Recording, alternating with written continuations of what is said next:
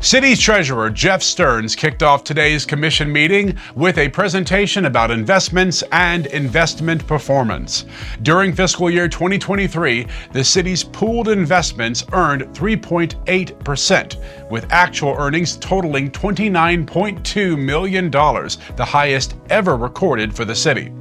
This is due to higher interest rates paid in 2023. Commissioners praised Mr. Stearns' diligence in managing the city's portfolio. The city's investments have consistently performed better than the earnings index since fiscal year 2008. And last year, this advantage of higher performance netted the city nearly $10 million over the earnings index. Following this financial update, commissioners approved several lease agreements during Commissioner Mike Music's summary of the Real Estate and Transportation Committee meeting from Friday, January 12th. Commissioner Stephanie Madden then summarized several recent appointments to city municipal boards and committees. City Manager Sean Charaus made a special surprise presentation today in honor of Lakeland Fire Department Assistant Chief Mike Williams, who, while traveling with his family through Marion County, Florida, stopped and rescued an unconscious driver involved in a crash and trapped in an SUV engulfed in flames. The city manager read a letter by Marion County Fire Chief James Banta outlining Chief Williams' heroic act, which saved the driver's life. Assistant Chief Williams was honored today with the rarely presented City of Lakeland Heroism Award. And the award is from the City of Lakeland for heroism. This is for great bravery, courage, and self-sacrifice in the face of adversity. The City of Lakeland is proud to recognize the caring concern and heroic acts of Mike Williams, who took prompt action by intervening in a dangerous and escalating car fire and rescue situation on December 28, 2023. Commissioners passed an update to Lakeland's comprehensive plan today, which expands the transit-oriented corridor designation along several streets west of downtown Lakeland. The modification allows for greater density planning in closer proximities to the future intermodal center, the downtown west planning area, and additional areas that have seen major sidewalks, trails, and transit investments.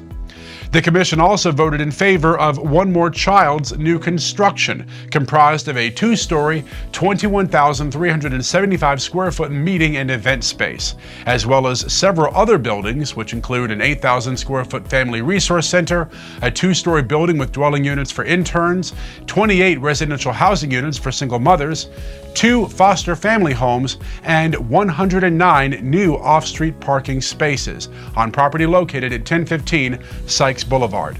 Leon Battle, Vice President of Strategic Partnerships at One More Child, spoke to commissioners today about the organization's expansion and their life-changing work. One More Child, we started in 1904, and we have been able to really expand nationally and globally, now serving in 17 countries and 23 states. But Lakeland is our international headquarters.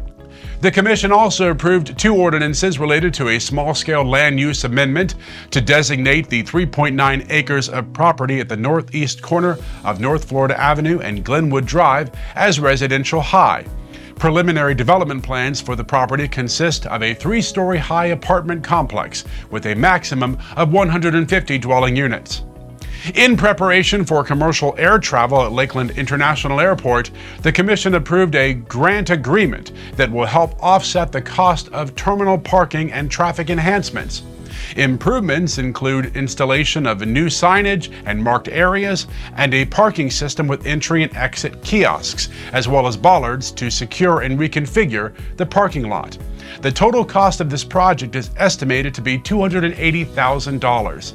Under the agreement, the Florida Department of Transportation agrees to fund 80% of the project costs, up to a maximum of $224,000. Lakeland Electric's headquarters will receive a facelift with the installation of 2 new exterior signs, which will improve the facade of the building.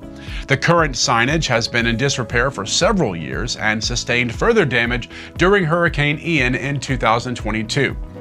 And the main lobby elevator of the Lakeland Police Department will also be getting an upgrade, with significant modernization of the elevator's mechanical and electrical systems, including 24/7 emergency video communication functionality. City Manager Sean Chirau sought approval for these upgrades at today's meeting, and the Commission passed them unanimously. The city's governing documents, also known as the Charter of the City of Lakeland, stipulate that a committee should be appointed every 8 years to review the charter and recommend revisions or amendments to the City Commission. Today, the Commission appointed 15 individuals to serve on the committee. The Commission will review the committee's recommendations and will then determine whether to submit all or any of the proposed revisions or amendments to the electorate at a referendum to be held in conjunction with the November 2025 regular city election.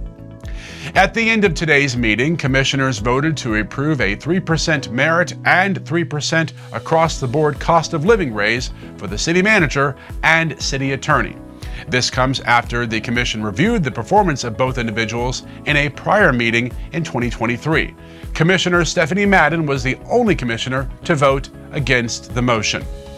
If you'd like to learn more about the items on today's commission meeting or watch the meeting in its entirety, follow the links in the description of this video. I'm Andrew Gash with the Communications Department for the City of Lakeland, and those are your meeting minutes.